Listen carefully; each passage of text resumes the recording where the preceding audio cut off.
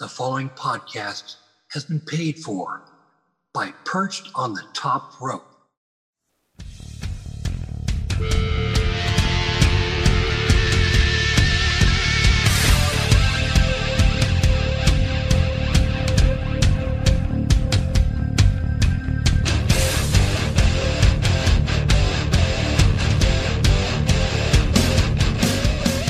It's Wednesday.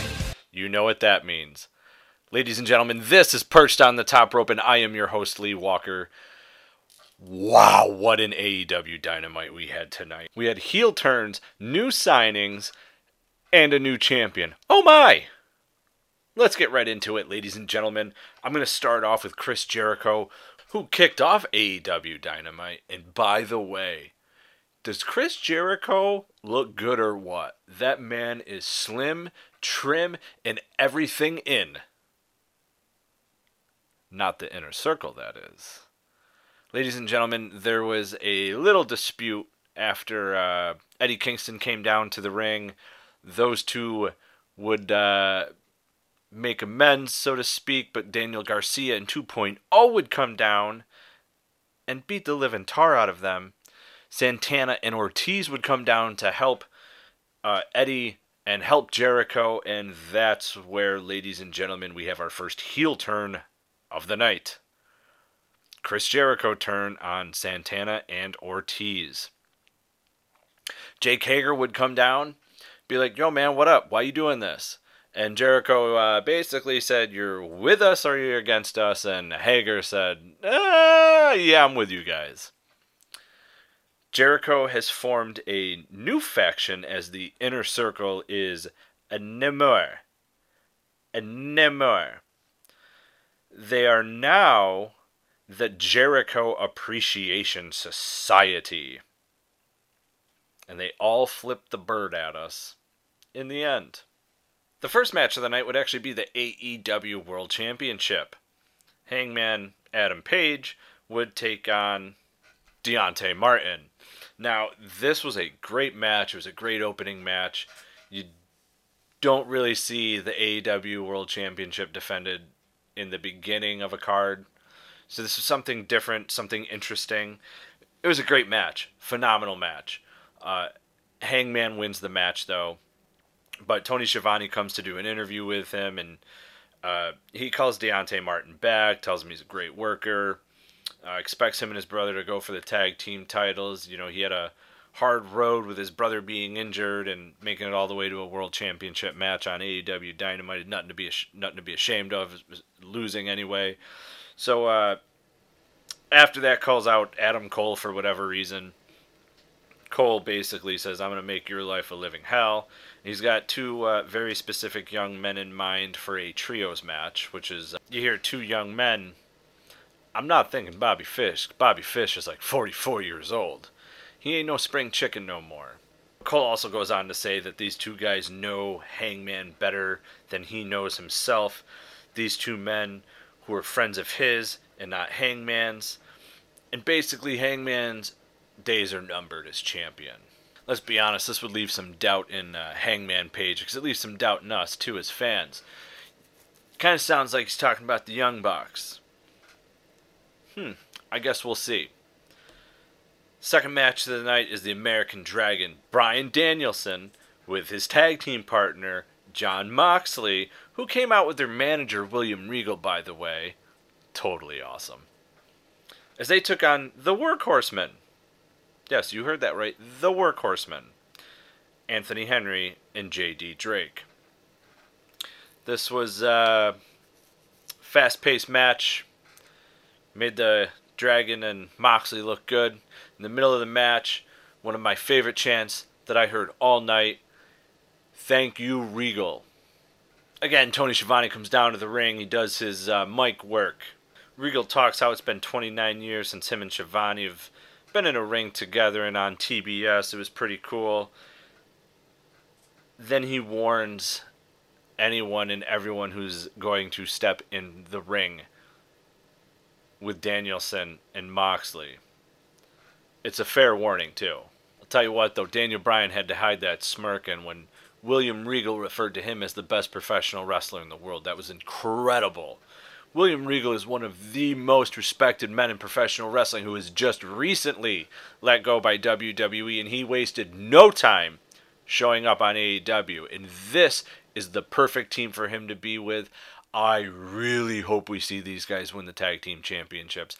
But I would also like to see William Regal strap on a pair of wrestling boots and give us one last match. We had a backstage segment with Adam Cole, Red Dragon, and the Young Bucks. Adam Cole admits that they did not have a good night collectively. None of them walked away with any championships. And Adam Cole starts to bring up who his tag team partners are going to be and tells Hangman that these two guys live in his rent free, and Matt cut him off and said they weren't going to be part of it. The Young Bucks, that is. So Cole was like, fine. I was picking Bobby and Kyle anyway. Okay. That seemed a little off to me. Interesting. Tony Khan did tease in the media call for Revolution that after Revolution we were going to see new feuds begin, old feuds end. And this episode was proof of that. This segment right here set the staple for Hangman Adam Page and the Young Bucks to take on Adam Cole in Red Dragon. In another segment, we have FTR being interviewed, and Dax Hardwood says pro wrestling is his first love, and he stands up for what he believes in. He calls Red Dragon and the Young Bucks out, and Tully Blanchard steps forward and seemingly says, yo, this is about the championships. This was always about the championships. That's why I'm here. Dax puts his hands on him and says it's about family. Cash Wheeler says Tully is not family and gives him the Vince McMahon treatment. You're fired! I don't know how Vince does that, man. That hurts my throat. Man, that's rough. And then we cut to the ring. AHFO are in the ring to have a meeting. Matt Hardy complains about Andrade, about trying to fire him from a company he started. Says Matt Hardy in a suit makes him kind of an asshole. Matt Hardy doesn't want to be an asshole. Kind of refers to Andrade as an asshole. Nonchalantly. They decide to do a vote by thumbs up, thumbs down. At first, the voting process was Andrade and his little partner there too, Matt Hardy and Private Party 3. I think the numbers are forever in his favor, right? Andrade starts talking about watch your back. Private Party puts their thumbs down. Private Party wasn't happy anymore with Matt Hardy. That's a shame. So, they all beat Matt up in the ring. So I guess Matt Hardy gets the Vince McMahon treatment from AHFO as well. You're fired! So Matt Hardy's taking this beating, right? Pretty bad. I mean, it's like a big gangbang if I've ever seen a gangbang, if I could ever define a gangbang, but it's not a gangbang you want to watch. So all of a sudden, Darby Allin's music hits, and you're kind of like, what? Of course, he's joined by Sting, which if, you watched Revolution, Sting pulled some ECW shit. I liked it. Good for him at 62 years old. Anyway, they come out, they come down to the ring, and they join the party. And then, that music you heard in the beginning of the show hits. And there he is, ladies and gentlemen. Jeff Hardy is All Elite. Incredible. His release date from the 90 days after being released by WWE was March 9th. Today is March 9th. Falls on a Wednesday. AEW Dynamite. Poor planning by WWE to release him. All his drug tests were clean, by the way. And now you just lost one hell of a superstar, which they did try to get back. If everyone remembers in the dirt sheets correctly, they offered him a Hall of Fame spot, and he politely declined that. Honestly, I don't know if it was a polite manner in which he declined it or not, but I'm sure it was a big no. And there was a great moment in this spot too, where Matt and Jeff hug, and you can genuinely see a huge smile on Jeff's face. And Matt was very, very welcoming. You could see on his face it was a possibility he was about to cry. It was a very touching moment, actually. Like, I'm not making fun of it by any means. It was really, really great to see. And I popped when Loaded, the Hardy Boys theme song, played. That's one of the older theme songs that they had. WWE doesn't even have the rights with it anymore, type deal. But there is one spot I will make fun of, and that was the dumbfounded, mouth wide open, pick your jaw up off the ground, young man. Because Darby Allin totally fanboyed out in his own way, and that was his way. They have a stare down with Darby and Sting. It was a neat moment, but kind of awkward with the Darby Allin's mouth wide open catching flies sort of thing. But hey, whatever. It was an awesome moment. Shane Strickland would also appear tonight, as he will be making his AEW debut wrestling on AEW Rampage this Friday against Tony Nese. And speaking of new storylines starting, Wardlow does an interview with Tony Schiavone. Even though he's still under contract with MJF, he makes it known that he's no longer associating himself with that trash. And that's not the trash bag that Mickie James got her things in from WWE. He's referring to MJF as trash. I disagree.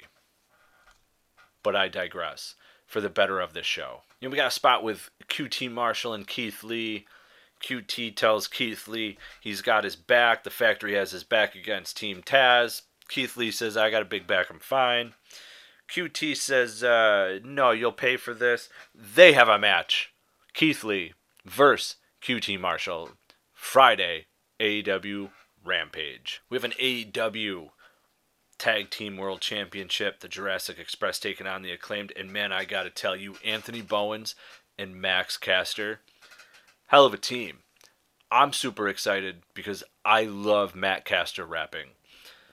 I absolutely hate the fact that he cannot do or say certain things that might be a little too sensitive for some sensitive ears out there. But come on, man. This man can fucking rap like crazy. Let him spit his shit. Anyway, the Jurassic Express would win the match. They did not have Christian with them. So Thunder Rosa and Layla Hirsch have a number one contenders match. If you're a little confused by that, yeah, you should be, because Thunder Rosa just had a match at AEW Revolution against DMD Britt Baker for the AEW Women's Championship. And I'm pretty sure when you lose to the champion, you move back to the line. Again, I'm going to digress. Thunder Rosa wins the match. She's now the number one contender. Tony Schiavone comes down to the ring, does his mic stick. Next week, it's Thunder Rosa versus Britt Baker, AEW Women's Championship, inside a steel cage match. Now, Dr. Britt Baker would come back after that segment and basically say what I just said. You should be in the back of the line. And I agree. I agree with Britt Baker.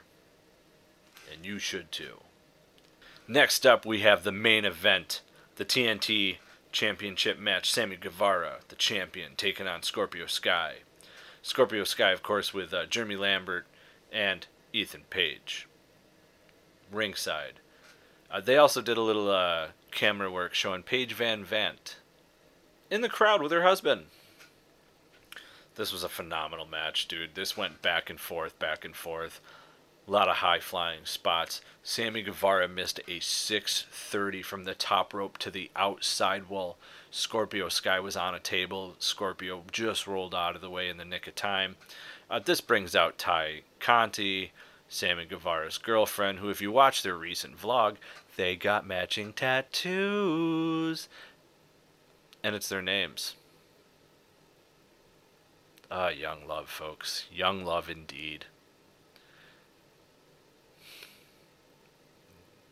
I mean, I'm not saying they might not regret those tattoos one day, but you might regret those tattoos one day. Anyway,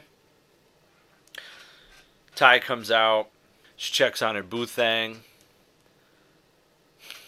Well, things didn't go all that great because Paige would blindside Ty Conti and throw her in the steel steps.